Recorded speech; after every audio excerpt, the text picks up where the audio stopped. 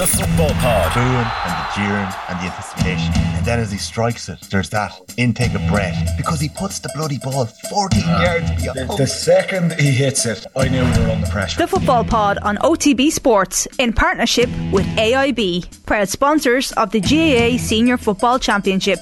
Check out #TheToughest for more.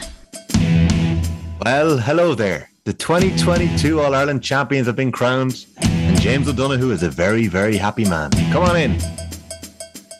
I am indeed. The only thing is I am missing all the celebrations. I was working this morning, so I had to take it easy last night. They're currently in Fitzgerald Stadium up in Killarney getting the homecoming. Town is absolutely hopping. Can you hear them?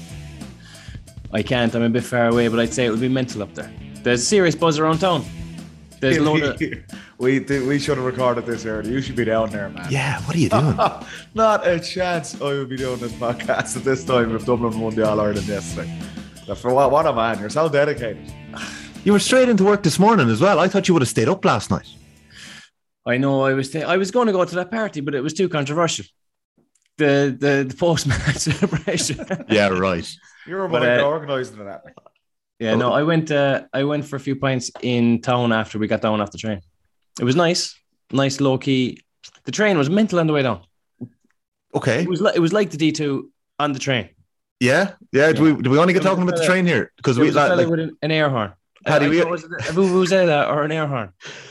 Paddy, we obviously did a pre-match chat with Galway's Ian Burke. It was very interesting before the game. Burke was very confident. We'll come back to that in a couple of minutes. Galway, we're going to come back to in a minute. But James O'Donoghue, did a lot of people walk from Houston to Croke Park? Well, we walked. It must have been 25 degrees yesterday. The forecast was rain, and before the game, it was absolutely baking. So we walked in from Houston into Croke Park. That's like from Ballymun to Croke Park. I know. I walked from the Fina. I wasn't as bad as Houston, but geez, what? Like we were in there for what? Just after 1 o'clock. So you're thinking we're in early doors here. We get a bit of parking close by Drumcondra or something. But to be fair, at that time, now it evened out by the time Trowan went, but around Drumcondra and Fisborough, it was like the whole of Galway had the camp to the north side of Dublin. How did you find that walk?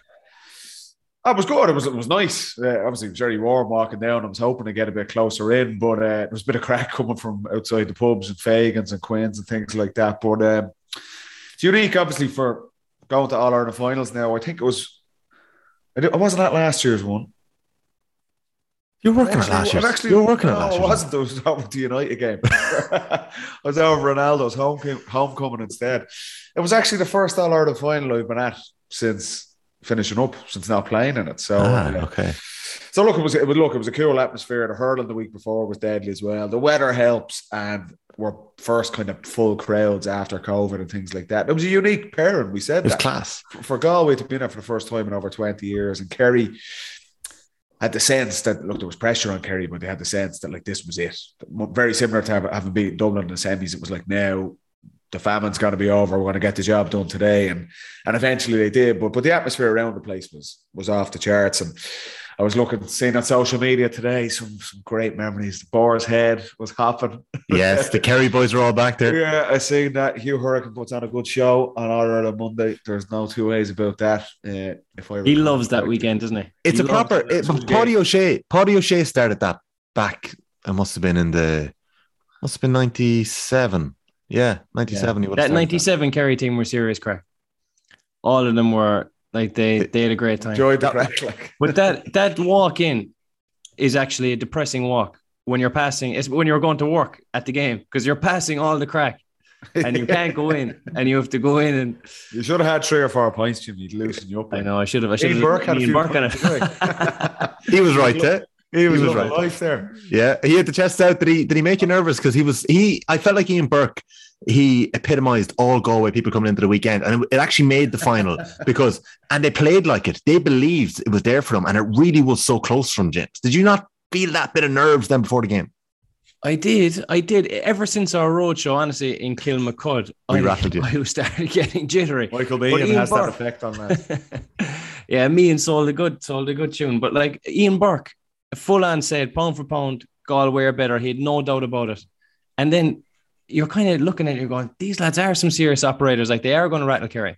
So, not that it was kind of a worrying time, but when you see how much confidence they actually had in themselves, it was a bit ropey there, especially half time. I thought we were in serious trouble. So Irish Rail put on a good service. Who did? Irish Rail.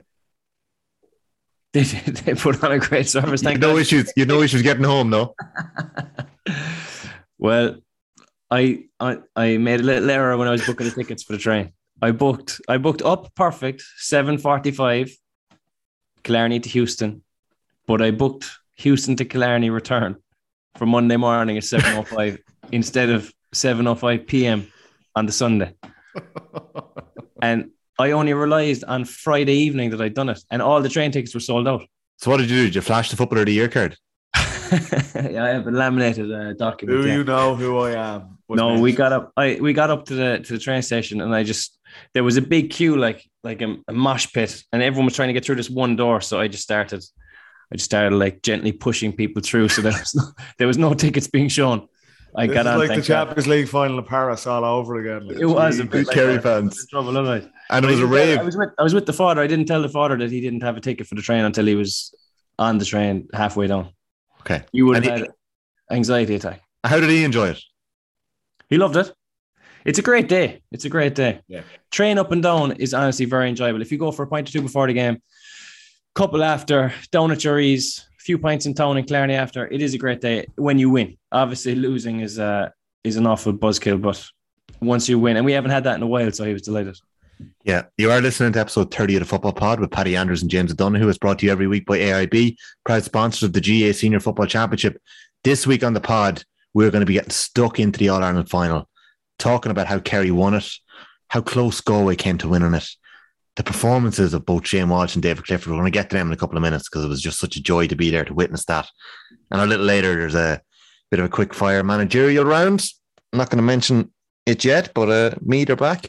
James, in terms of Kerry winning it, did you get emotional? Paddy, was he emotional in the press box beside you? Like, was he quiet again? What was he like? Did he come alive in the last couple of minutes? No, I think like anyone from Kerry, they were nervous with the first half. That it was kind of the question marks we said about Kerry beforehand was how they were going to react to the kind of set defence. Galway were obviously going to try and get bodies back and frustrate them. And look, for being honest, that first 37, 38 minutes, Kerry only scored 2 points for play in that half. So they were struggling. So you're thinking, Jesus, if I was from Kerry and you could see it around that there was nerves and there was tension there, and there was a big responsibility on Jack O'Connor and I'd say all the players in that dressing room that, okay, they've kind of had an excellent season to date. They've been consistent, the most consistent team across the board, but now is the biggest test. And they weren't really answering it in the first half. And it was going to be, they had to be resilient. They had to be far more innovative in how they were attacking. And as we've seen with Jack O'Connor, he made two ballsy calls as well to take out two of Kerry's most experienced leaders over the last decade in Paul Geaney and David Moore in a half time. Like, that is a big call. If that doesn't go well, they're massive personalities in that dressing room. Moran wasn't having a particularly bad game. Geaney, to be fair, was probably getting on a little bit of ball, but the shooting boots were like, he has 3 shots in the first half. He misses 2 ones that normally you'd expect Geaney to get. He kicks them over and he's Kerry's top scorer from play. So that's the fine margins that Kerry were operating in. But to be fair, Jack O'Connor, he's an experienced coach. He's a multiple All-Ireland winner. He makes the big calls. And you've got to say they were justified. Killian Spillane has a massive impact, gives that bit of energy and that bit of spark in the Kerry attack. Galway start to probably tire in the final quarter. They're still relying on, as good as they were defensively and kind of frustrating Kerry. You look at Galway's scores. Yeah. They were struggling for scores as well. Like, the scores they were getting were absolutely individual brilliance, off the charts. It's not like they were dissecting that Kerry defence. It was Shane Walsh getting the ball and just going absolutely ballistic, like incredible scores. The 4 he gets from play, like each one was better than the last. What's your favourite, Paddy? Oh, I think his very first one. His very first one or his last one. His first one, because like, he's on the run. He cuts in from the sideline. Oh, that's his second. That's his second. His second one. The second one, he cuts in on the sideline from the Hogan stand, goes in between Tom O'Sullivan. I think is it Jack Barry coming back? But he's still about 50 metres from goal, and he's no backlift. He just like flicks it over, and it hits the back net. And then his final score where it's underneath the Hogan stand. The Cusick. No, the other one where he kind of cuts back on his wrong side. And he's absolutely knackered. Like, and he kind of does about 4 dummies with Tom O'Sullivan and kicks it over. And on the right, me and James were right behind it. And it was kind of like, just like even James, you had to applaud it. It was genius stuff. So, but that's what Galway were relying on. It's not like they weren't tearing the Kerry defence to shreds. And out of their 16 points they get, he gets 9 of them. And Cillian McDade has an absolute game of games from midfield and kicks four just by purely running Kerry into the ground. That's the Aussie rule stuff. By God, those boys come back in some shape. Like, and he just runs. Jack Barry, who's one of Kerry's, like we talked about him last week, he's a spoiler. He's a guy who you can put and he'll keep up with anyone. He didn't keep up with Cillian McDade. But if you look, I wonder, Paddy, I wonder about the matchups in the second half, because first half McDade had 1 point, right? But Moran was on Conroy, and Barry was on McDade. But they did a switch up. Robert O'Connor came out to midfield, and there were a couple of switches that went on. I think it got a bit messy. Okay. Yeah, and that can happen in games, particularly McDade really comes into it. Probably the third quarter I thought was exceptional for both teams. It was like a shootout for both, and it was something I have to admit I didn't expect to see at all in this game, and it was a highly entertaining game. But McDade, back to the point of McDade and Walsh scored 13 of Galway's 16 points, so Galway never really broke down Kerry's defence either. It was individual brilliance that was getting them over the line. But am I allowed to say that Shane Walsh's third point was the best point from play? Like I lost it. Like I stood up. Every one of them is spectacular. Even his first one, which you might think is easy, it's not like that was my favorite. The third his first point was my favorite. His first one, he wins it out in front, right? He puts all his weight on his left leg as if he's going to take Tom O'Sullivan on, right? And then Tom kind of goes left, and then he just shifts all his momentum back onto his right leg. And suddenly he has about 20 yards of space. The way he created that space, honestly, was unreal. And then he just snaps it over, no problem. I have it open here. Did we say, Jimmy, even at that score, because he was playing inside and he'd kind of switched with Finnerty, and Finnerty was coming out to link the play at centre half forward. And he got that score and he just knew he was on it. Yeah, you knew he was just electric. It was like Comer nearly in the semi-final, and he just looked so sharp. And he looked ice cold. He looked just in the zone. No messing around. No crossfield passes. No silly dummies or anything. Just ice cold, clinical. I was delighted, and it's funny to say this. Like, I was delighted for him to put on a performance like that. I think I seen figures today for 1 million people watched that match yesterday. Anyone who has any interest in Gaelic football or the GAA as a whole was watching that match yesterday. And Shane Walsh, we all know his talent, and he hasn't always delivered on it, and he hasn't been consistent. And if Galway were to do anything this season, he was going to have to be an absolute key cog in that. And his performance yesterday, even though he's come out on the wrong side of it, and it's not going to be much consolation, I'm sure the boys are devastated today, but I was delighted for him to put on a performance like that yesterday and show everyone this is how good I really am. Because he was toe-to-toe with Clifford, and we've seen the adoration Clifford has across the board, nationwide, and he was spectacular as well. And we'll get to him on the winning side. But for Shane Walsh, it was massive. For Cillian McDade, it was a brilliant performance. But we weren't far off, lads, with the stuff we were talking about last week. If Galway were going to win this and get over the line, they needed all their boys. They needed every one of them to be a 7, 8, 9 out of 10. Comer doesn't have a shot in the whole game. He's one touch, one possession in the first half. And Matty Tierney, who, if Tyg Morley's kind of picking him up and he's dropping off, I'm thinking Galway, don't let him do that. Yeah. If you're going to let Matty Tierney drift off, get Matty Tierney the ball every single time. Make him be marked. Have an impact on the game. Paul Conroy, like we couldn't believe it. Me and James were looking at each other in the stand. 12 minutes to go, and Paul Conroy, their talisman nearly, is taken off. And they're a point down. They're just thinking, that is not how you envisage Galway winning this game. They needed every one of those guys.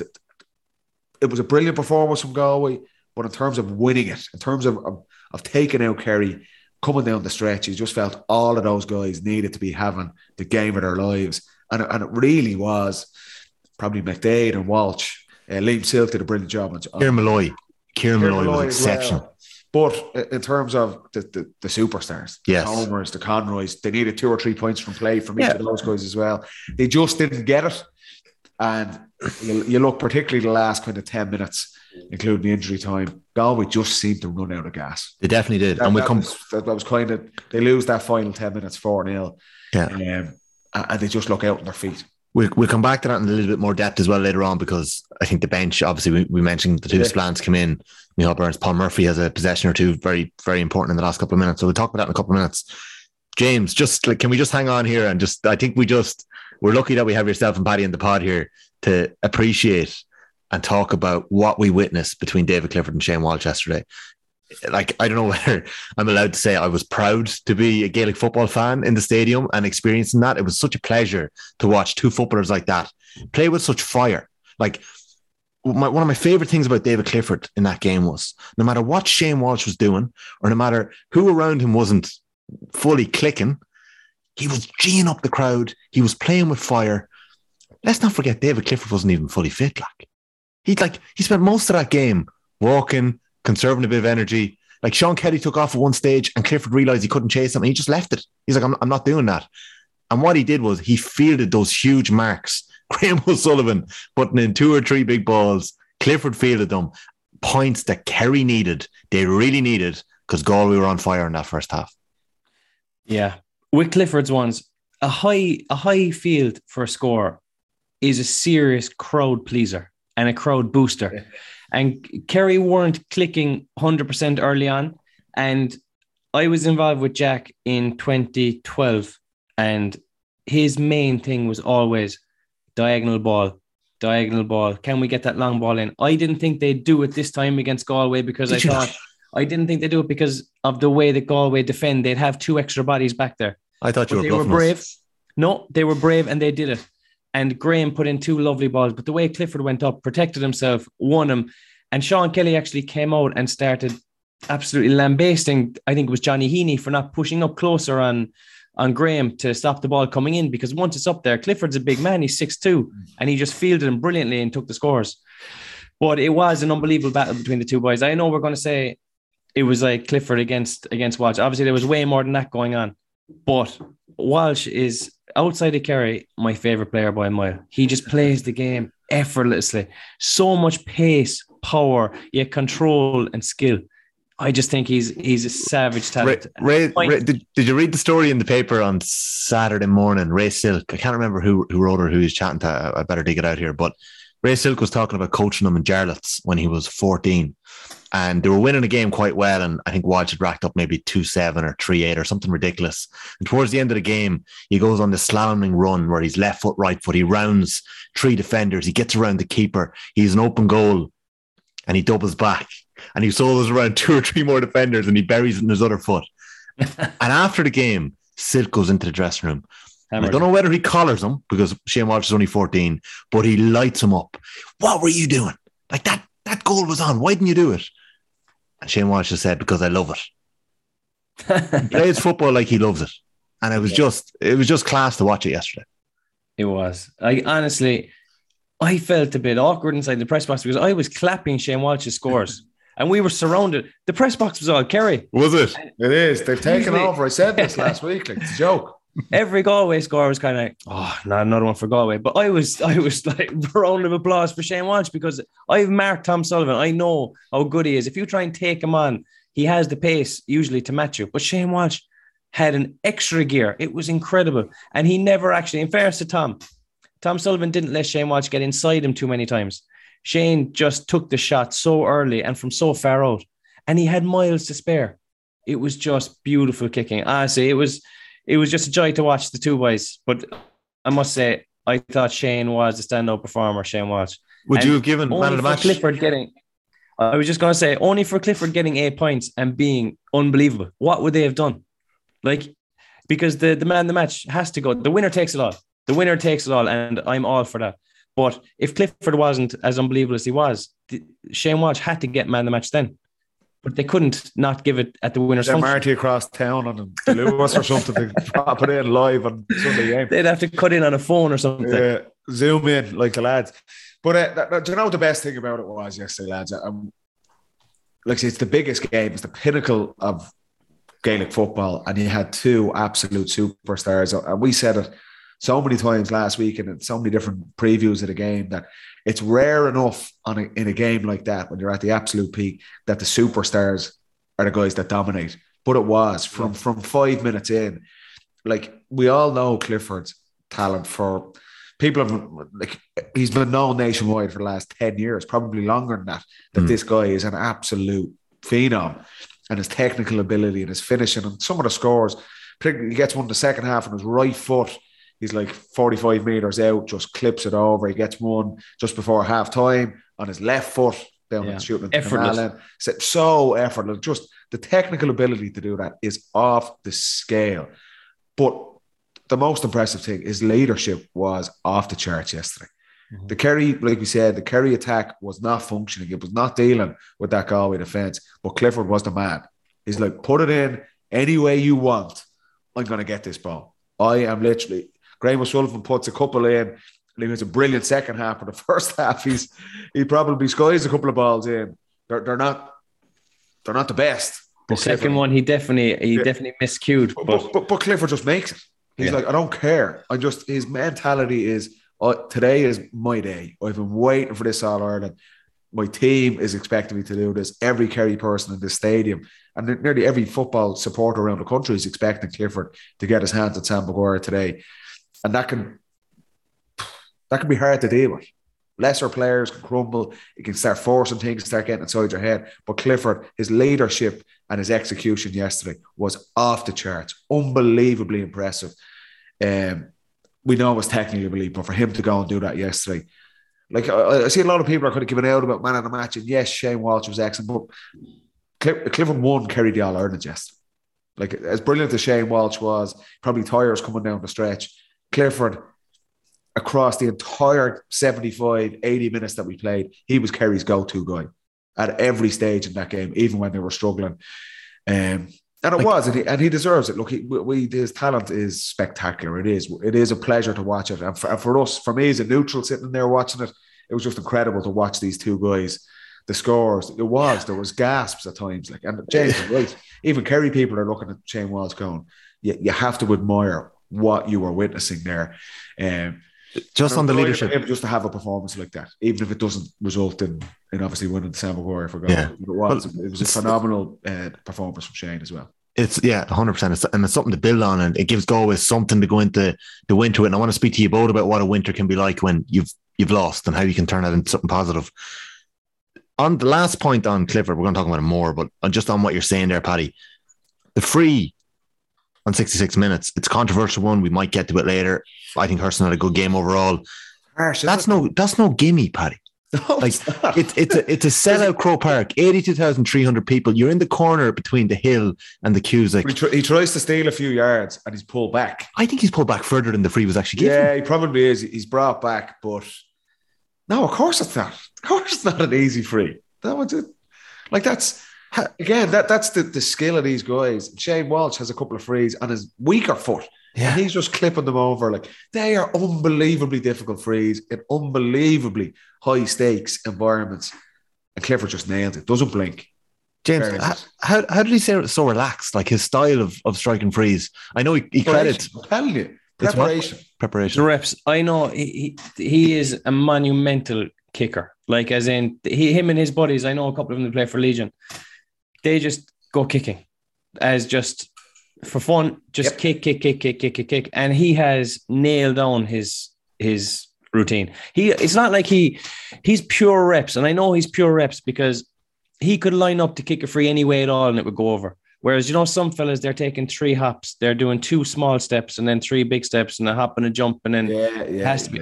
He could do any sort of a setup and it would still go over the black spot. You just know that he's taken so many shots in his lifetime that he is just not missing. He's so relaxed about it. He spoke about Morris Fitz, the impact Morris Fitz had on him last year. I know Morris Fitz was there as part of the 3 Jubilee teams that were there, and we might come back to that a little later. Sean O'Shea spoke about the influence of Morris Fitz too.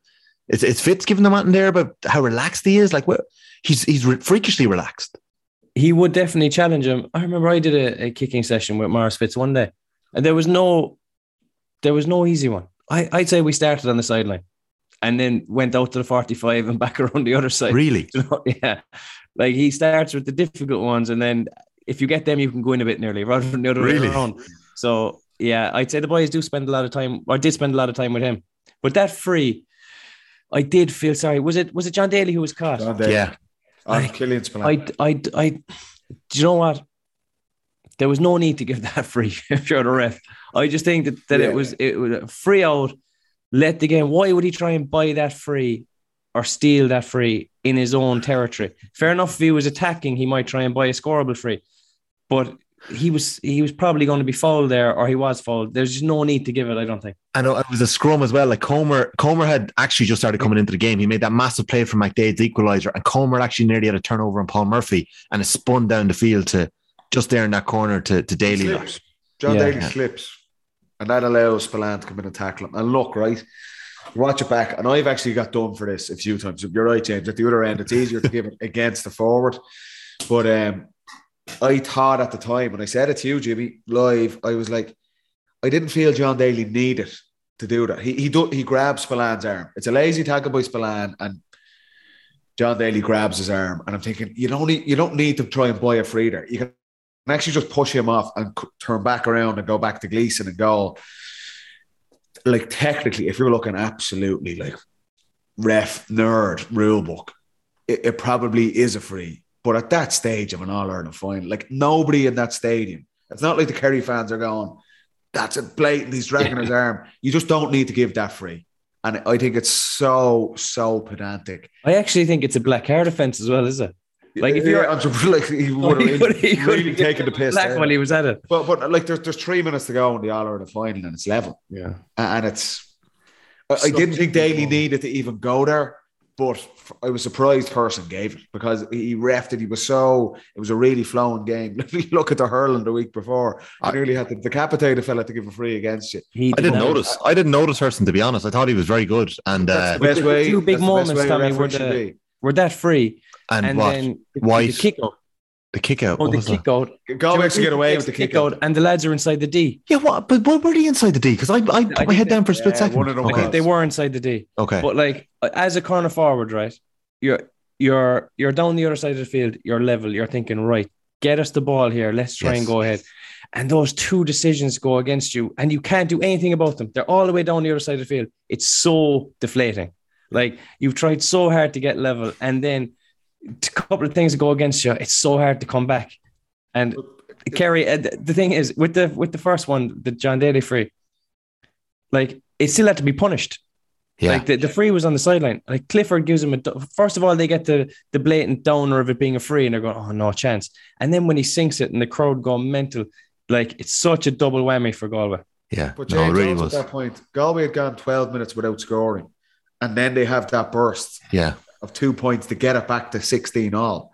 And it took a hell of a lot for Galway to get, like, Homer does make a massive play, gets it to McDade. McDade gets his 4 point, and it's 16-all, and there's 66 minutes on the clock, and you think Galway have one last kick in them. They've struggled over the previous 10 minutes to try and get back level. And then the ball goes down the other end, and it's like a gimme for Kerry. And they never get that back. They never get, like, the throw up off Gleeson's kick out, they actually win it. They get away with that. But you're right, in terms of the momentum and the energy of the game, it just slows everything down. It's like just like you're fighting against a tide. It was like another kick in the hole for Galway. But it was like their last answer. Pádraig's choice was frustrated about it. Yeah. If you're not Galway team, like, say, at that stage of the game, it was a massive call by Hurston to give it. You're like, Jesus. Yeah. Technically, okay, rule book, maybe you could give it, but in those circumstances, and I know that's the refs can easily say, well, look, rules are the rules, but I even thought Daly could have given him another second to try and push him off, but they'll be fuming about it, to be fair. Yeah. But there were two massive moments that probably will go kind of under the radar. The first one was, I think it was the 64th minute. Teams were level.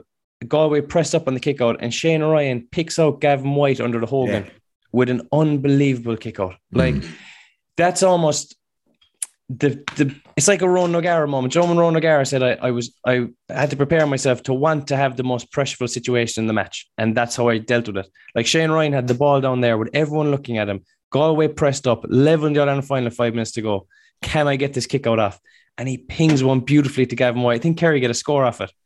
That was unbelievable play. And then when Paul Murphy came on and Kerry were a few points up, they could have got tentative, maybe drawing the pressure on themselves.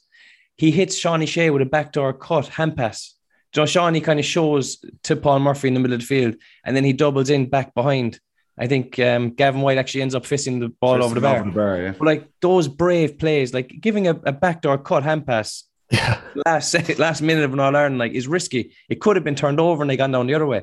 But in 2 matches now, Paul has stepped up and done those risky passes that have paid off. Yeah, those two moments were big for Kerry. He led on the Sean O'Shea free as well. You are listening to episode 30 of the Football Pod with James Donoghue and Paddy Andrews. Kerry have been crowned All-Ireland champions. The party is taking place about 500 metres from James O'Donoghue's sitting room at the moment. We'll be back talking a bit more about the All-Ireland final right after this. You are very welcome back to episode 30 of the Football Pod with Paddy Andrews and James O'Donoghue. Kerry, number 38. Take a little bit longer for the Doves to knock them off their perch, Paddy. So we've spent a good bit there talking about David Clifford and Shane Walsh. Perhaps not long enough. But Paddy, can we just go to, let's say, some of the forwards that didn't get into the game really like? So just to give you a list of the stars here: Damien Comer, Sean O'Shea, Rob Finnerty, Paul Ganey, Matthew Tierney, Paul Conroy. There's different reasons and different ways, but in a lot of ways, they didn't come out of their shells, we could say. Can we take one or two of them? The Damien Comer situation. Was it a case that Jason Foley and Tyg Morley utterly shut him down? Did Galway not give him enough ball? Or was this part of the plan to allow a bit more room for Shane Walsh to perhaps exploit the spaces there? Listening to Joyce and after the game, it seemed like that was something that they had thought about. What, that they play Shane Walsh closer to goal and bring Comer out? That Comer essentially was a bit of a decoy. Okay, well, if that's what they do, but I think if you're a player of the quality of Comer, I think you need to try and get him into the game as well. I think there's a responsibility on, we would always say in our teams that there's key players are going to be man-marked in the biggest games. You have to give them a dig out. You have to try and get them into the game. And you could say the exact same with Sean O'Shea on the Kerry side, where Liam Silk is all over him. But there's a couple of passes Kerry can just give to Sean O'Shea. Just nearly hand them the ball. Yeah. And the same with, like, if it's a 5-yard hand pass, just give it to him. He's one of your key players. And the same with Comer yesterday. Yes, Shane Walsh plays closer to goal and then he swaps directly with Rob Finnerty. I thought Finnerty was quite good playing out at 11. I thought he was actually, I thought he was giving playing with Sullivan. Not on the score sheet, but he was linking a lot of play, brilliant runs, really smart play. Whereas Comer, like, you could say he doesn't have a shot, right? He doesn't score from play, obviously. And you could say, well, Jason Foley did a brilliant job. It wasn't like Jason Foley was beating him out to every ball and he was eating him and he was turning him over. It wasn't like that type of traditional battle. He just wasn't getting on the ball. Didn't come at all. Galway didn't really, you probably count on one hand the amount of times Galway kicked the ball inside to their inside line. That's a credit to Kerry's defensive system and also just the way Galway were playing. It was quite conservative. You're thinking that the most glaring one is John Daly's brilliant pass. Like, that's a brilliant kick pass. What a pass. He gets it. It's a brilliant block by Stephen O'Brien, but we didn't really see a lot of that from Galway at all. And that's what Comer really thrives on. If you can think, I thought there might have been an option to put Comer and Shane Walsh inside, keep them right beside each other and bring everyone else out. Let Finnerty, let Tierney, all these guys come out and get the two boys working together. I always felt that Galway scores, particularly Shane Walsh's, they were all individual brilliance. It's very hard to sustain that over 75, 80 minutes. They nearly do it, but generally speaking, that's not really sustainable over the entire course of the game. And for me, if I'm Galway, if I'm Damien Comer, I'm going, we needed to get him on the ball. Literally hand him the ball. He comes out in the last quarter because he realises I've had no impact on this game. I've literally just got to come out and try and get on it. And you can get caught in a situation like that. I've had it happen to me myself, where you're in full forward and the ball is being run and you're not getting on it. And you go, right, I'm coming out. You try and get on it and then you start kicking the ball in because there's more space inside and you're nearly caught between two stools. But for Comer and for Galway, like, you're looking at that.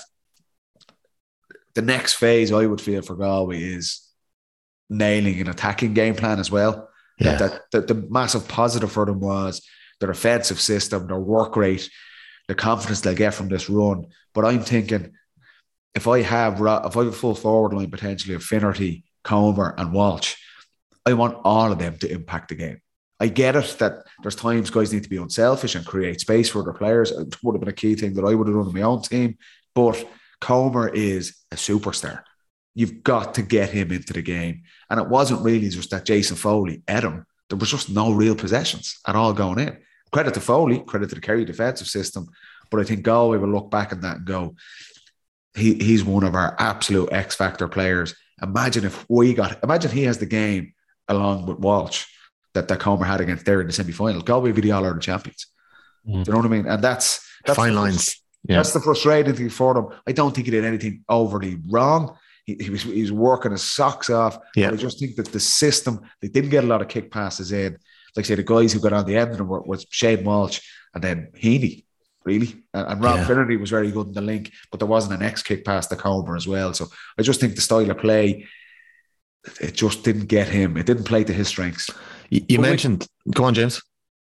I think we don't want to do Jason Foley a disservice, because the same happened with Dean Rock in the Dublin match. Foley was marking Rock and we were watching it, and I was thinking, Rock's not showing as hard as usual.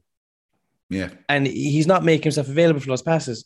And it is because Foley is so quick, strong, powerful, probably breathing down their neck. They're kind of thinking, if I make this run, he's probably faster than me. He might beat me out to it. And you're then looking for different balls, you know? Is Morley not there as well? Morley was there, but he was in front of Shane Walsh, really, because I felt Morley got caught. The point I'm making about Morley yesterday. If Morley starting centre back and Matty Tierney centre forward, Matty Tierney's an excellent player. Like, if Morley's dropping off to sit in front of Walsh and Comer, Galway have got to be looking at going, get Tierney the ball. Yeah. John Daly, if you get it, Malloy, if you get it, Paul Connery, if you get it, kick pass, get him. He should be the highest possessions. We would have always focused. Who are they dropping off on? Who are they disrespecting, really?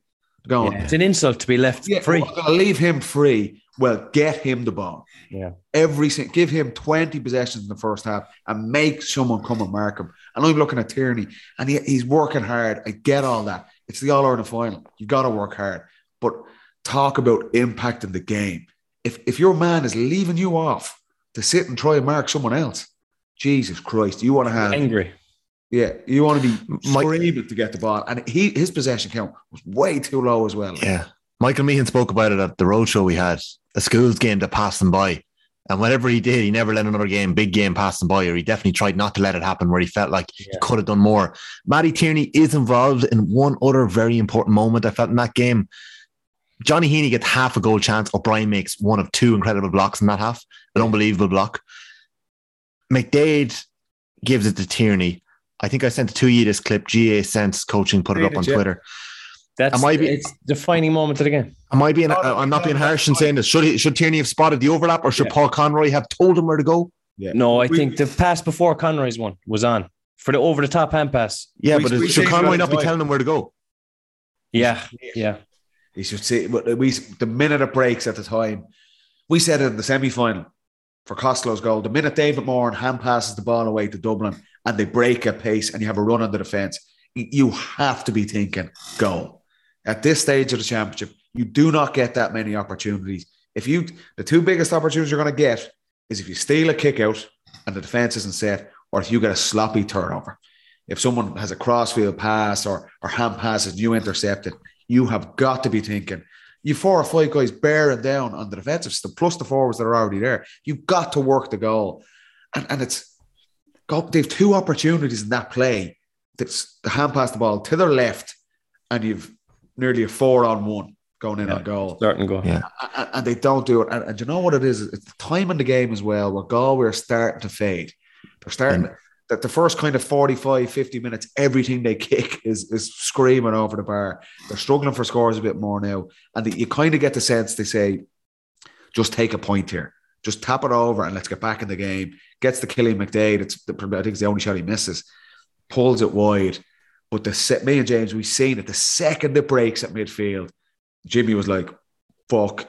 And we're like, we were actually live. Yeah, we were trying to do an update on the bloody radio live, and it's like, let us. There's something happening here. Listen back to you in a minute. Like, this is it. Like, Communication, you guys spoke about it before. You're not going to hear anything in that stadium. You're running straight at the goal. You're running at the goal. It's not like you can see your hole with your back to you.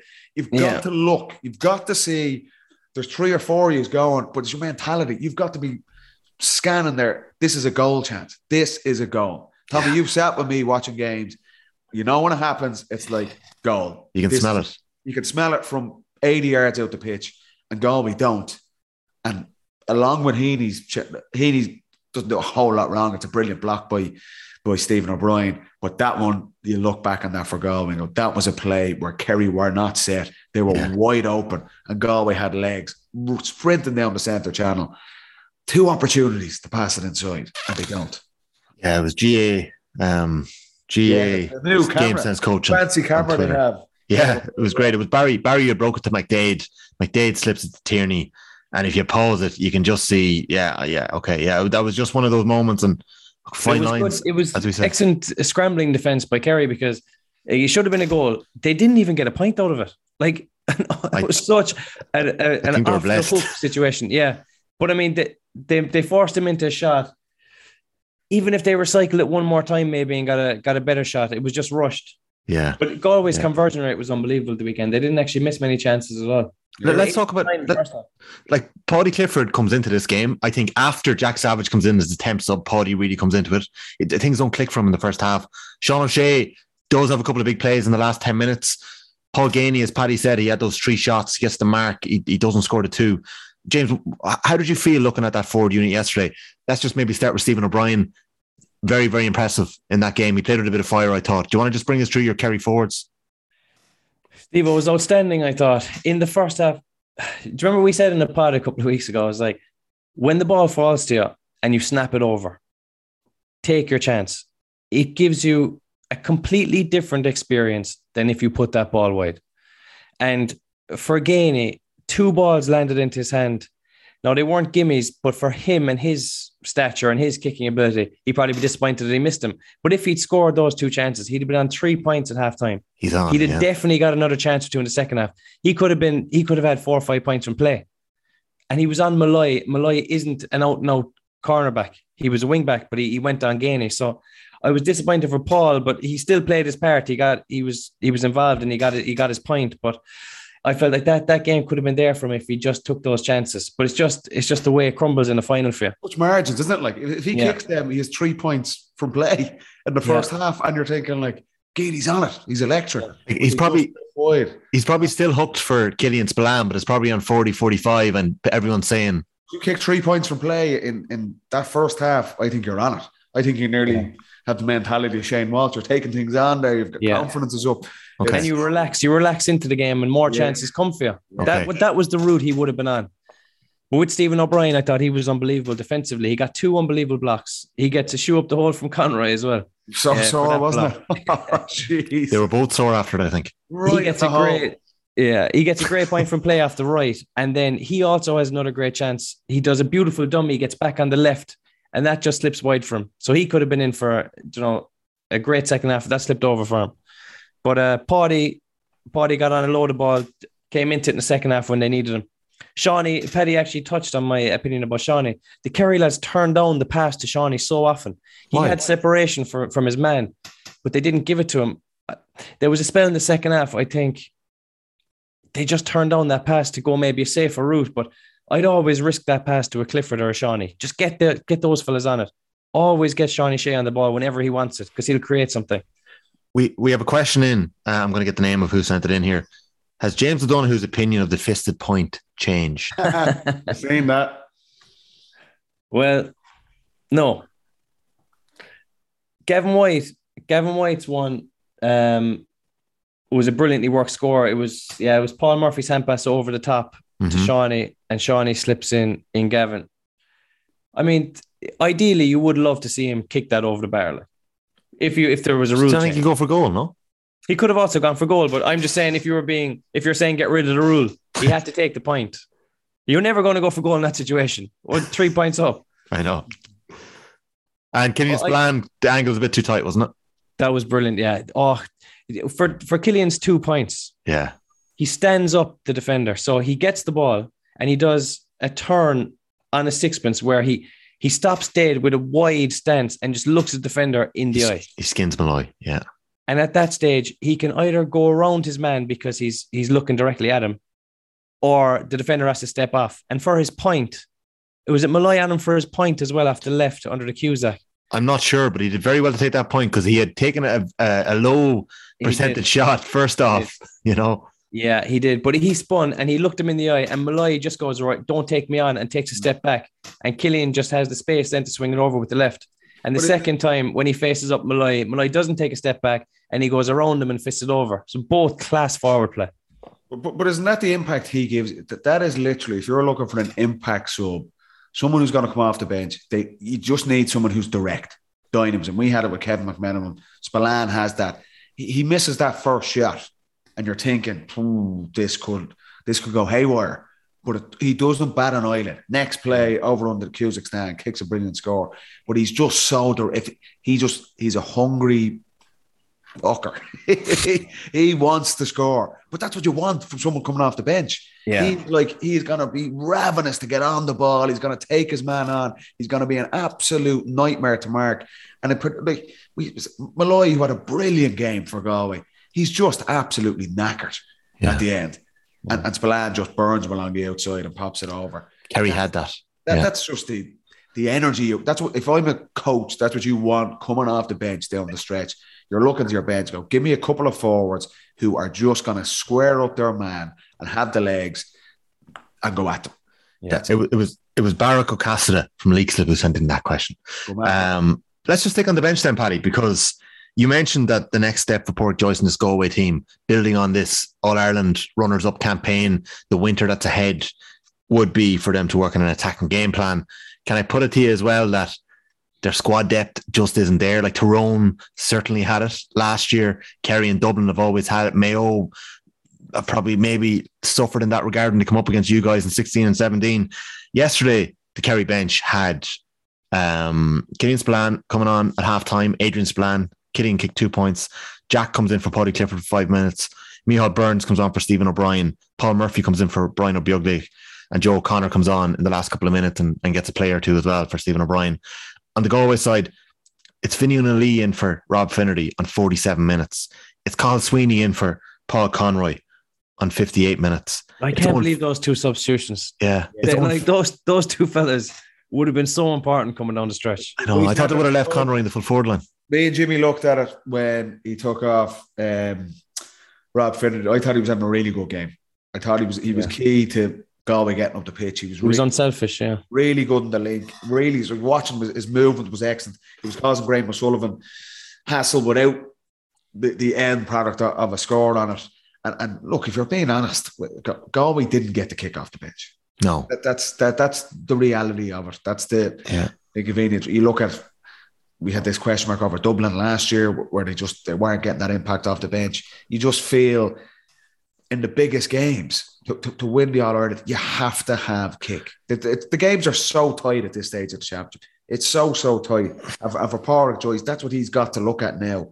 Yeah. Like this, I said this right from the start. It's very, very difficult for a team to come and win the All-Ireland out of nowhere. It's usually a journey. It's always a journey, but it's usually a little bit of heartbreak along the way. You learn some lessons along the way. This Kerry team have been through that. They have been through some very harsh lessons over the last 2 or 3 years. Dublin, before their runs, had some very, very harsh lessons, some bad defeats. And you're looking at Galway there now. Like the lessons they're not going to think of that today. They're enjoying as many points as they can possibly get into them over the next week because they've had a brilliant season to get to here. It won't feel like that now. But where they've got to in the last 7 months, that is massive progress. But it's the first phase of this team's development. The next phase, like I say, is can we be a bit sharper up front where we know we've got brilliant individual players, but how do we start getting them that teams just can't shut them down? That our whole game plan, we're just get these guys on the ball all the time. Then it's a case of, okay, there's 15 or 16 or 17 players. We really need 20. We need 20, 21 players who we're inevitable. We're going to have maybe 2 or 3 injuries. You might have suspension, but I need 20, 21 players that if I had to pick an All-Ireland final team, I'm happy with every one of these guys. They probably don't have that at the minute. Well, and we spoke about it a few weeks ago. James, we spoke about it a few weeks ago, the turnover from 2018, only 5 players from the 26 that faced Dublin that day were there. And the team earlier in the year was the huge turnover that we were seeing in Galway. And all for different reasons. Like we were speaking to Ian Burke, and he's living in Dublin. He's won an All-Star. It's travelling back and forth down the country for inter-county football. It catches up on you after a couple of years. So different lads have different reasons. Peter Cook is somebody who's been travelling and been away. When he's played inter-county football, he's looked very impressive. Thomas Flynn was involved for years ago in under 21 footballer of the year. He's only 29, 30. There's a lot of footballers there that aren't there. Michael Daly, brother John, isn't there. Like the 2 other subs that Galway bring on are Owen Finnerty, who we haven't seen this year. He's another Mount Bellew, my lock footballer, very, very, very talented club footballer, but we haven't seen him play inter-county football. And Niall Daly, a young midfielder who comes on a little later on and was impressive in the league. They just didn't have that kick off the bench. They just didn't have it. James, the win. Sorry, go on. Do you want to go in? Go on. No, even if they had 2 of those lads, like those lads are household names nearly. They had 2 of them. Even just to give a bit of confidence for someone coming on the bench. Come on, give us a lift. Give us anything at all. In fairness, the lads did try hard, and the game was probably swinging against Galway at that time. Definitely. It's hard to come on where it's just going against you and try and swing it back in your favour. I've been there. It's difficult. But just that reaction of the crowd when the crowd know that someone's coming on who's going to have a massive effect, I think is massive. Yeah. But one thing that I noticed about Galway, and I just said that they probably had the tide going against them for a spell in the second half, and they didn't have the substitution to kind of stem the tide. But in other matches, they had unbelievable game management. They had a couple of injuries. They slowed down their frees. They made substitutions at the right time. They had a scuffle.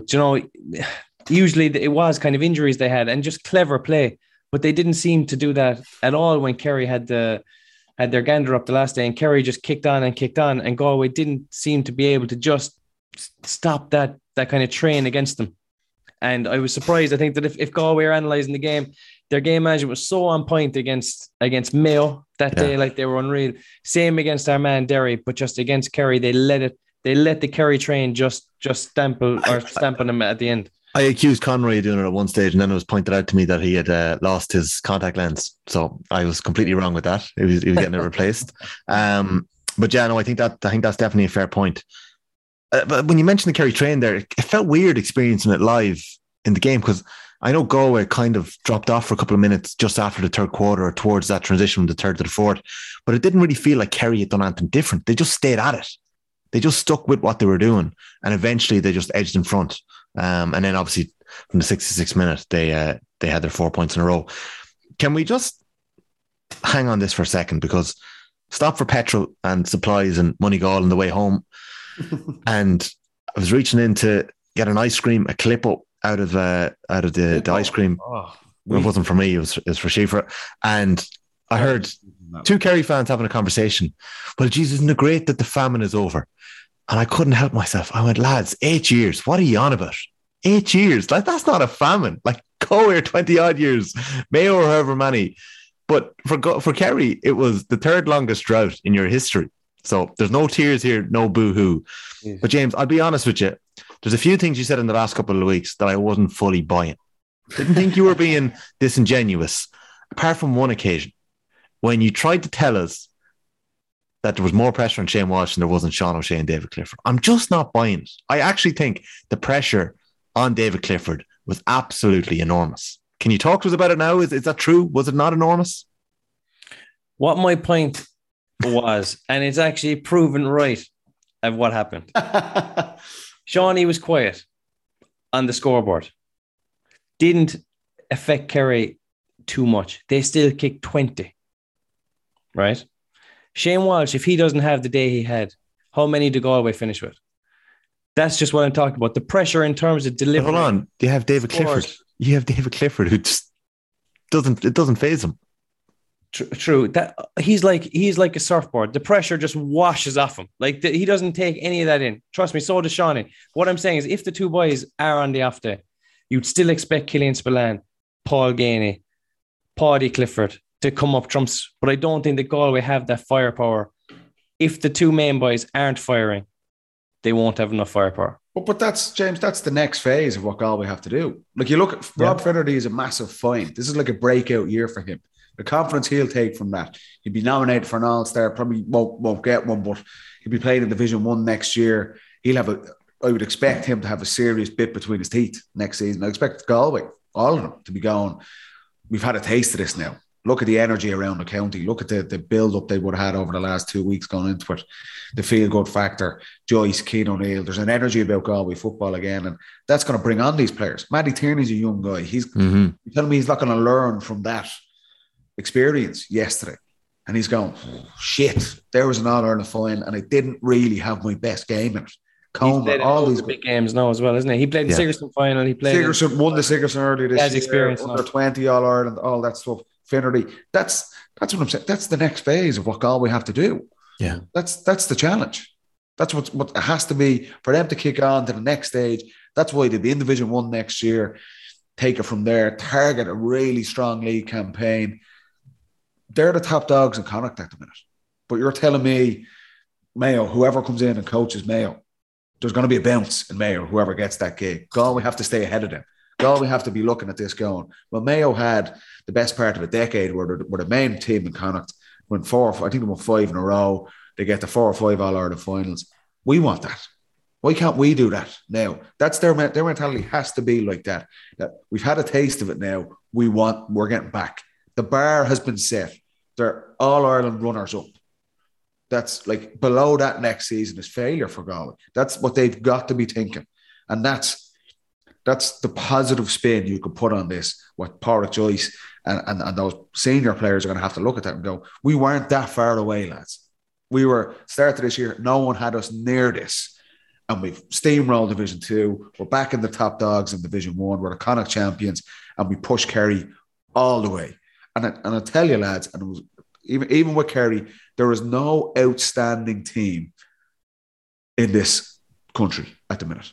I don't see Kerry winning 4 or 5 All-Irelands in a row. I don't. That's genuine. I'm not taking the mick at all. I don't see a team out there that they're so far ahead of everyone else, they're going to dominate for the next 4 or 5 years. I think Mayo, Galway are going to come back stronger. Kerry are obviously going to be favourites next year because they have been the most consistent team. Dublin are going to get their act together on this as well. And then you're looking at Donegal are going to have a new coach. Tyrone are going to come back all guns blazing after an absolute catastrophic season. And then can Armagh kick on? Donegal, Monaghan with new coaches. This is a wide open championship. That's the beauty of it for a team like Galway. They're right in the middle of that pack now. And if you go and deliver on it, you will not be far away from winning All-Ireland. It's not inconceivable that Galway could win All-Ireland now. James, my next question, building off what Paddy's saying there, was 2013 semi-final heartbreak. 14, you do the job. 15, All-Ireland final runners-up. 16, semi-final heartbreak. 17, semi-final heartbreak after a replay. 18, Galway screwed you over. We won't mention that. 19, you lose the All-Ireland final to the Dubs in a replay. 20, caught by Cork in the COVID year. 21, lose after extra time to Tyrone in an All-Ireland semi-final. You experienced the highs in 14 and a lot of lows as well. So you would have witnessed the journey that a lot of these boys went on, the likes of Stephen O'Brien, Gainey. Paul Murphy's first year was 14, I think, as well as Stephen O'Brien's. The likes of Begley came in 16, and those minors then came through with pressure on their shoulders. Can you, first of all, talk to us about the emotion of seeing O'Brien and Gainey and Moore and eventually getting another one added to the list? And then what you learned from what happened after 14 for this Kerry side. Like, what do they have to do next to follow this up with another All-Ireland? Well, it's very difficult. After you win All-Ireland, you have to kind of go with it a small bit. Like, you can't be completely trying not to get ahead of yourself. Obviously, you have to kind of embrace everything that comes with it. That's to enjoy it, man. Yeah, you do. You have to enjoy it. But if we're saying, right, they're going to enjoy it over the next 6 or 8 weeks. But if they're going then, they're going to say, right, we're going to retain it.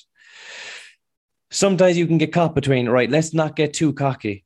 But at the same time, we want to take every ounce of confidence off what we just won. Do you know, I think when we won in 14, I don't think we didn't kick on in terms of our confidence, in terms of like how we were going to improve as a team. We just kind of went and we got Gooch back, we got Tommy Walsh back, and we got Paul Galvin back. And that was kind of we thought we were unbelievably set then. Do you know what? We had our full deck to play with, but we didn't really kick on. We didn't kind of nail down exactly what we were going to do differently. And like just an extra bit of confidence in terms of beating the Dubs and coming down the stretch and beating Galway, it can transform your whole mentality for a couple of years. So they have to play on that, which is going to be a challenge, because we saw what Darren McCurry said about the Tyrone lads. He wanted to go into that dressing room and he wanted to win back-to-back, because you're a great team, he said, if you win back-to-back All-Irelands. And a couple of fellas dropped off the panel. They weren't game for it. They didn't want to do it. And then they missed their chance. And now we don't know where they are. So I think it's so important for Kerry to get their mentality right early this winter. Get everyone back. We don't want to see a load of retirements, a load of fellas dropping away. Get your main team back in and go for back-to-back, because that will lay you into the history books as a great team. There's no Walsh or Mark O'Shea or Paul Galvin to come back unless you're going to ditch us on the pod. The price is right. So what's the next step? Is it this team coming more out of the shells? Is it more players stepping up the way that Clifford did and others did on the All-Ireland final? I think that Jack needs to find 4 or 5 in the league next year. I feel like he came into the team this year and he almost knew the 15 he wanted. We said he made changes to that, but he knew all those Kerry fellas inside out. But he's probably going to lose more. And we don't know what's going to happen with some of the older fellas. Are there going to be changes in the team, whatever? Do you think Dave Moran's gone? I would say there's a good chance. I hope he stays on, because he's such a leader in that dressing room, such a voice, and such a powerful figure. But the age he's at, the injuries he's had, I wonder, does he have the appetite to keep going? I don't know. I haven't spoken to him. I hope he stays on. I'd say, James, just in very simple terms, for Kerry to kick on, they need 3 new players in that starting 15. Yeah. Not that the guys haven't done unbelievably well, but there needs to be a spark. There needs to be some guys need to feel under pressure in that team. We know, look, there's a spine of the team there. We know they're not going to change, the Cliffords, O'Shea and these guys. But Kerry, to have an edge in training, to have an edge in their games and an edge on the championship, I would say 2, 3 new players in the starting 15. Never mind the squad, that there's guys, everyone there realises, shit, yes, we're the All-Ireland champions and we were the best team last year, but I need to perform all the time. And if you come in there and their first round of the Munster Championship next year, and it's the same 15 players that lined out yesterday, that is alarm bells for me, I would say. I don't think there'll be that many changes. Like, I think there should be, though. He constantly did it, though, Paddy, didn't he? But we had guys who are mad to play.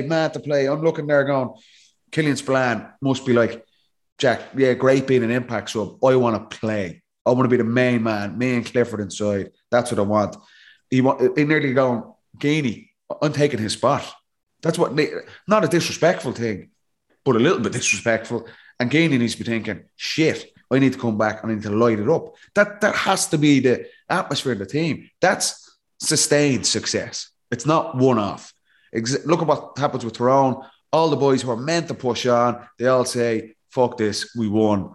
I'm going to go off and have the crack. That's winning 1 All-Ireland is brilliant. I get that. It's an incredible achievement. But if you're talking about sustained success, because that's what Kerry are talking about.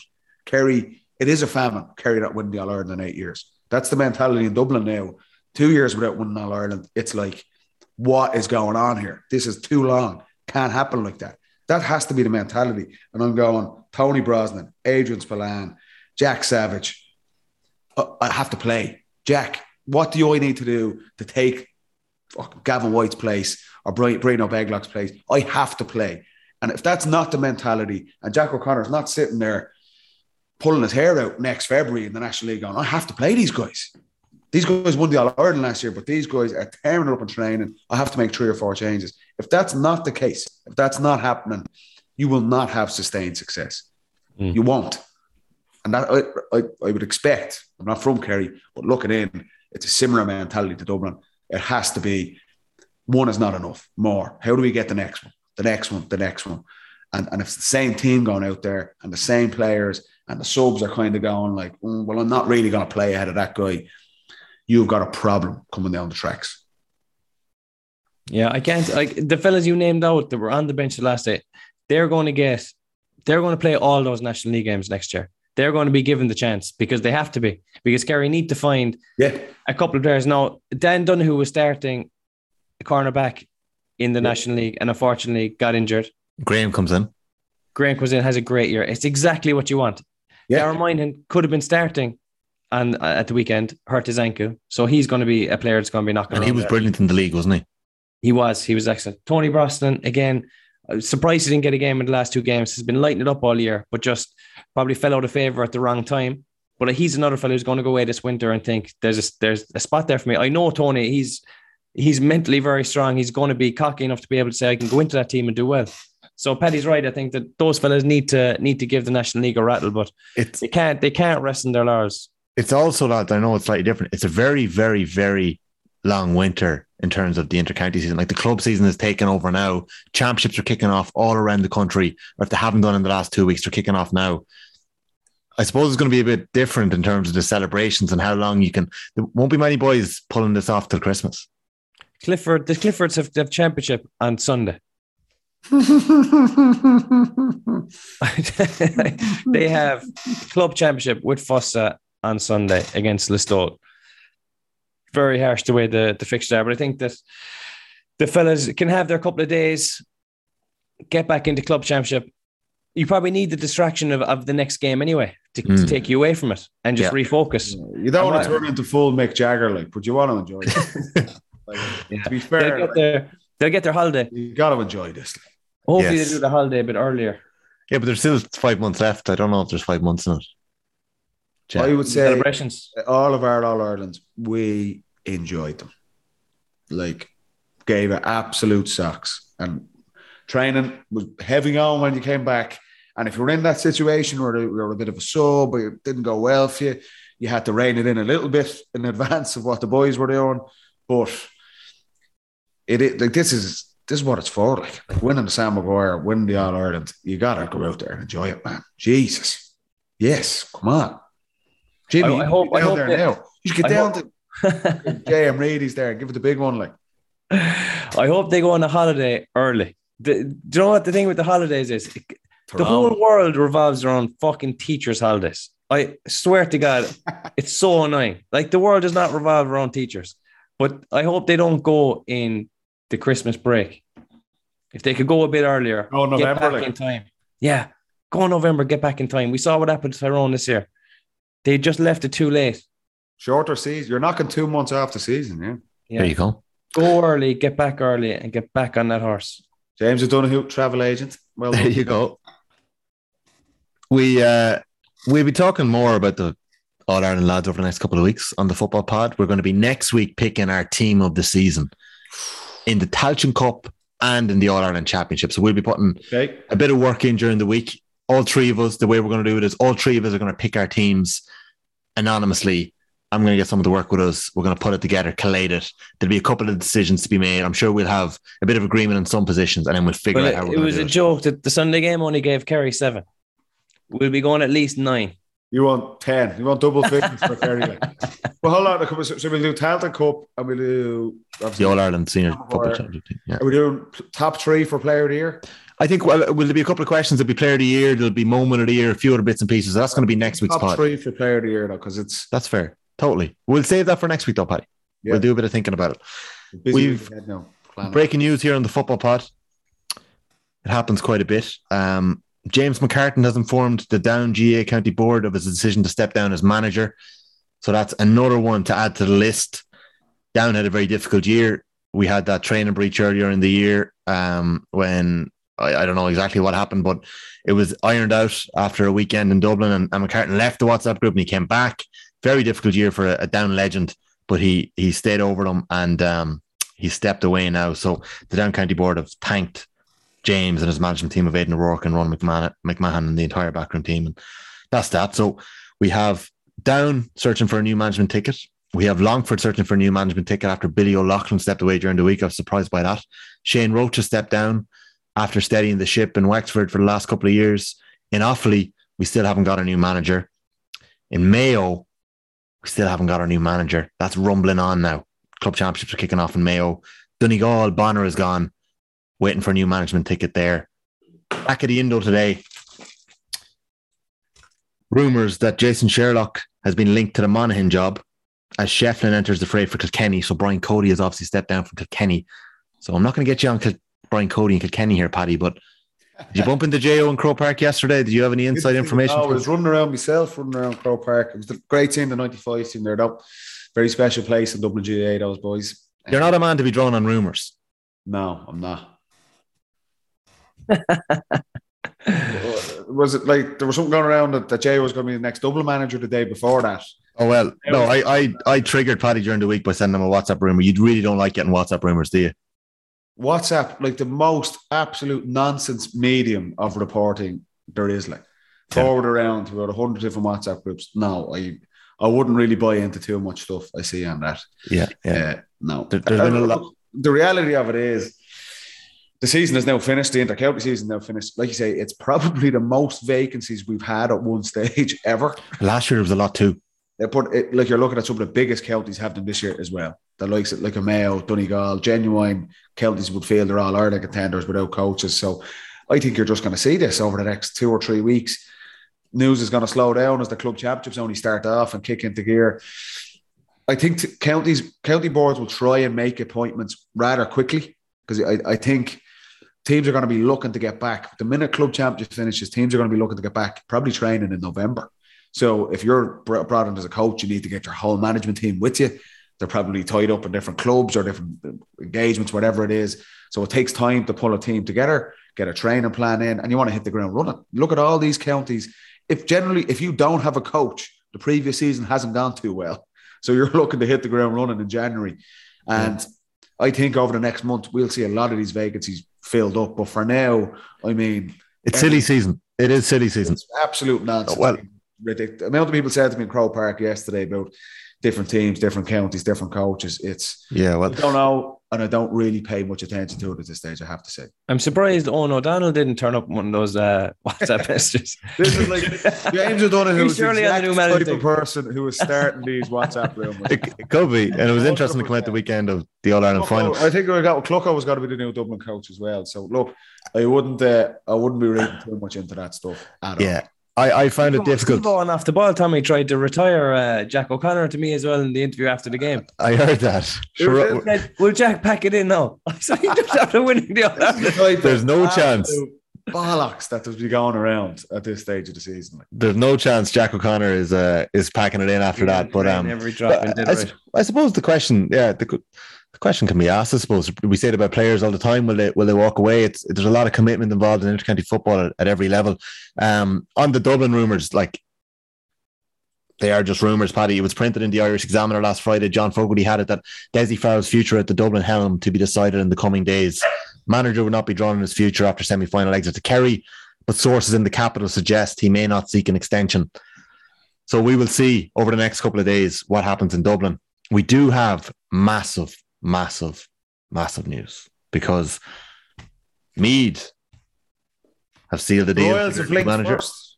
The Royals have bit the bullet, and Colm O'Rourke this Monday has today been proposed by Meath Selection Committee.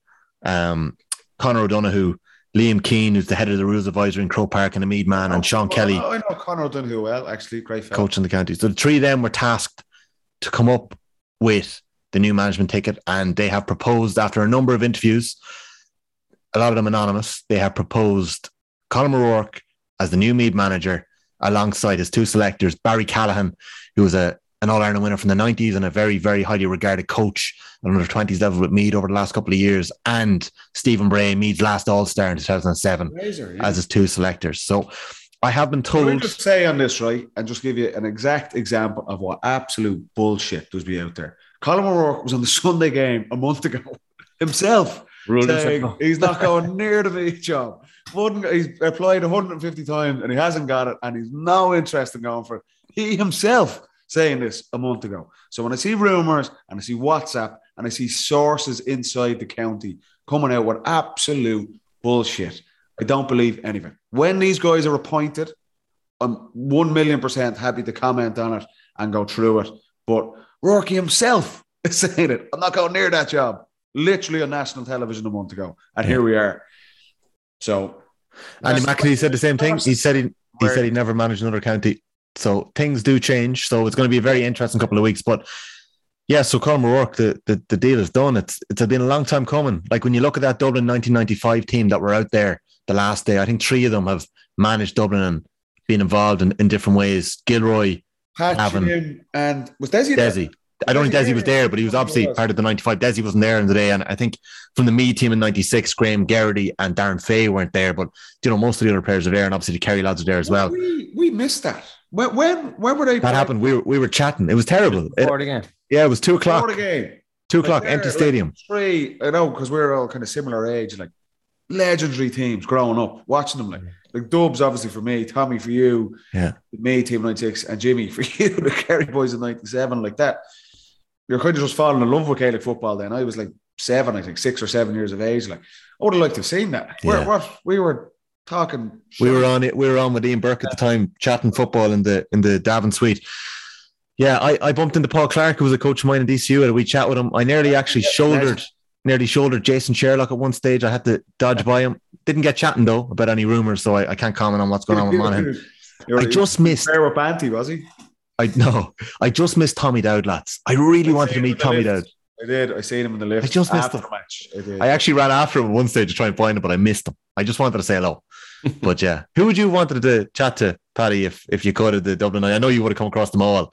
But did you have a hero? I know them all now. Yeah, do you have a hero on that team growing up? Did I? Do you know, I loved this. Funny enough, because he was actually a coach of mine after. Mick Alvin was a big favourite of mine. He kind of reminded me of myself as a player. He was really smart, intelligent forward. Probably not the most, wouldn't be the top scorer or anything like that. But I know Mick well. Obviously, he's local here as well. Play golf for him and stuff. So just that whole 95, that was a big win for Dublin. You're talking about Kerry going 8 years without winning. Like Dublin haven't won one in 12 years. Like, and they would go even longer from winning one again, obviously 16 years after that. But that team, they'd been so close. They lost 92 final, 93 semi, 94 final.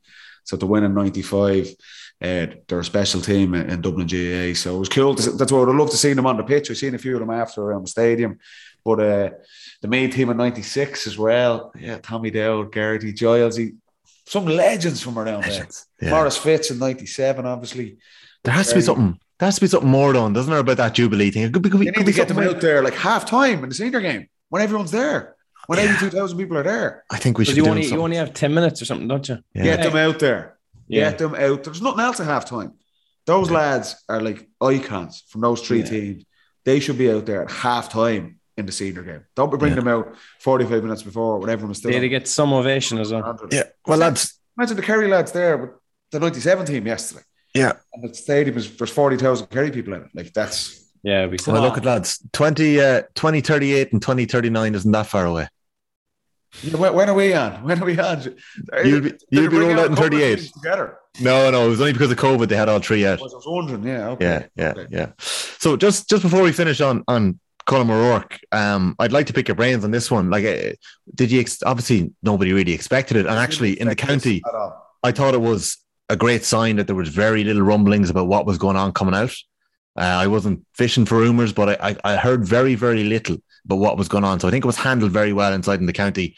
He's gone for it a couple of times, hasn't he? And not got it. That's what I was going to say. Colin Coyle is the only Meath legend who's got it post-Boylan. Yeah. What I was thinking was he didn't. Make go down to. He didn't go for it full on. I'm thinking they could have approached him and said, will you take us? That's what I'm thinking. I know he has to put together a brilliant backroom team. He has to get that Cian O'Neill / Paddy Talley coach to go in there and actually take control of sessions, because it is a different generation. Like with players now, you almost have to entertain them during training. Like players have short attention spans now. It's well, like little puppies. Different gig. Yeah, it's a different gig. So it would be interesting. Rourke wouldn't be great with little puppies. Fair.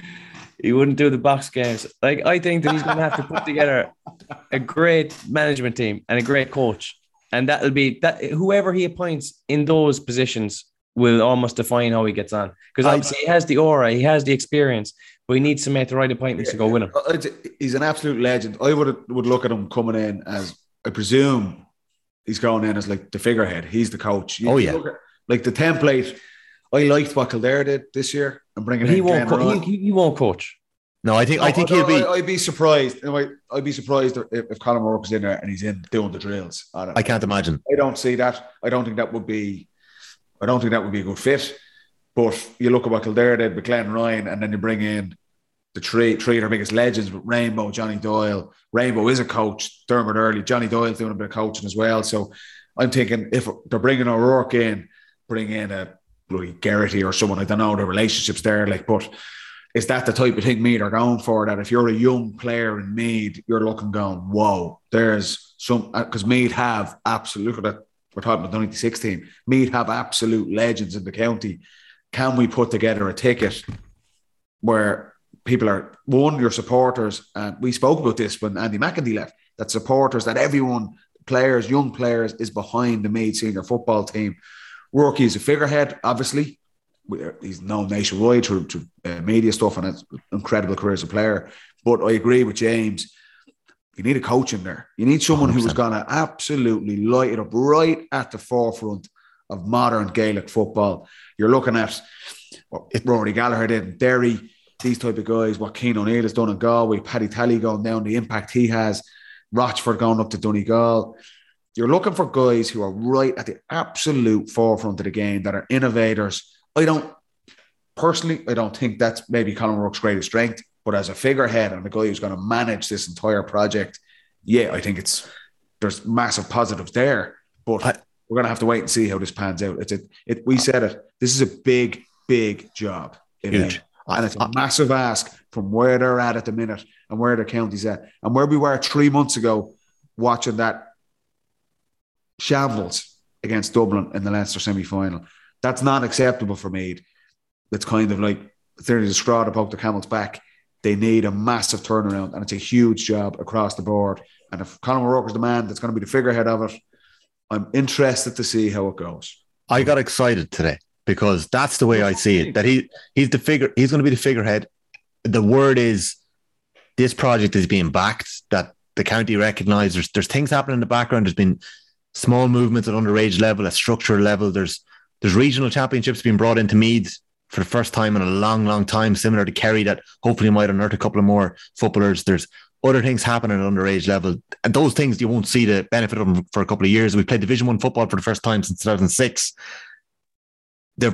Rourke is obviously putting his money where his mouth is. Is that the right way of putting it? He's putting his neck on the line here for Meath. He's Meath through and through.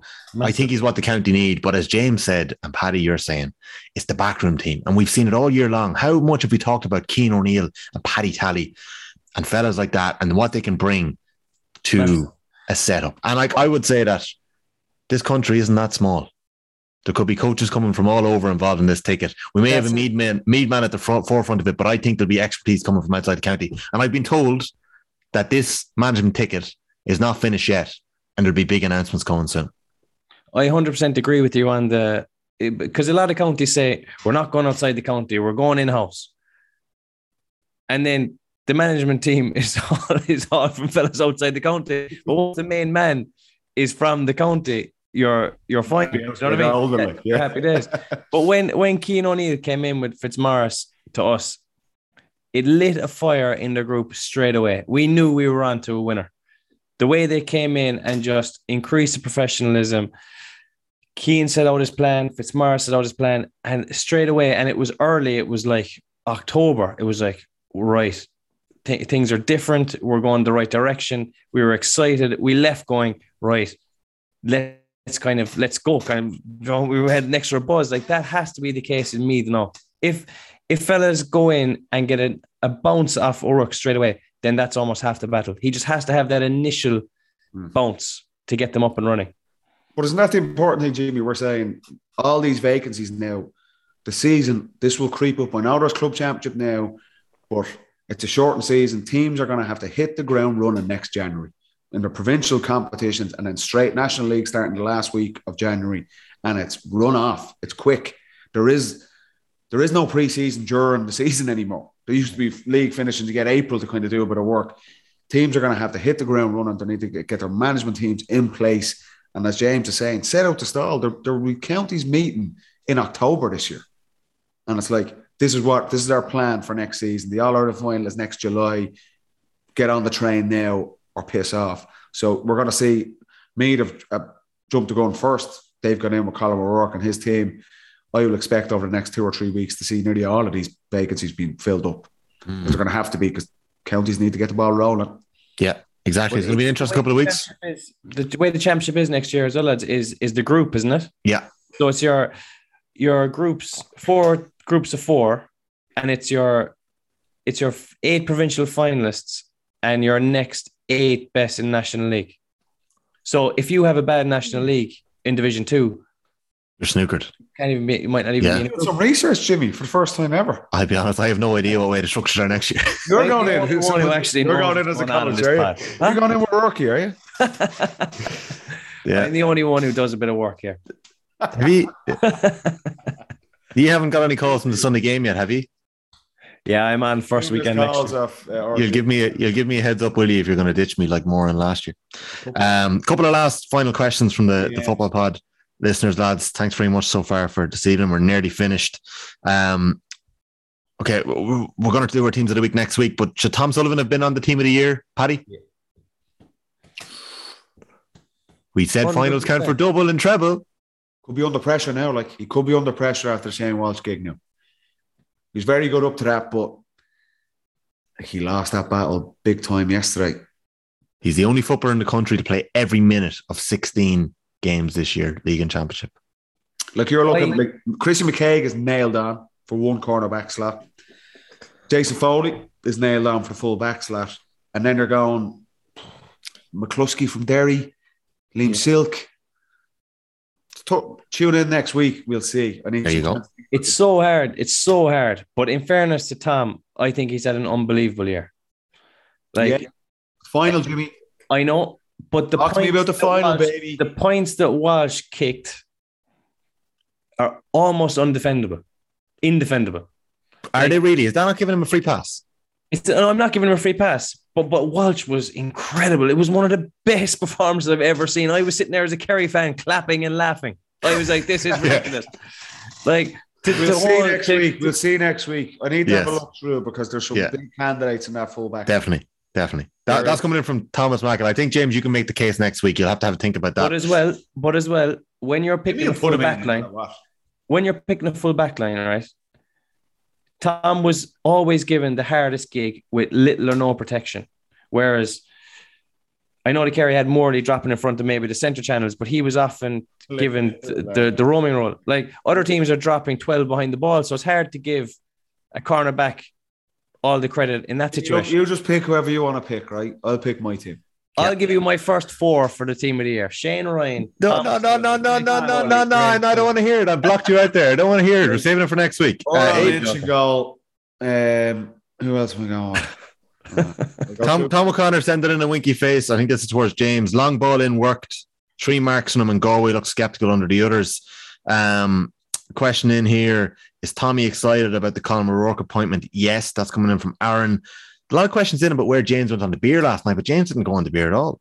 Never seen him looking as fresh. Yeah, I know. No, I couldn't do it. Lads, final question from me: did you enjoy this year's championship?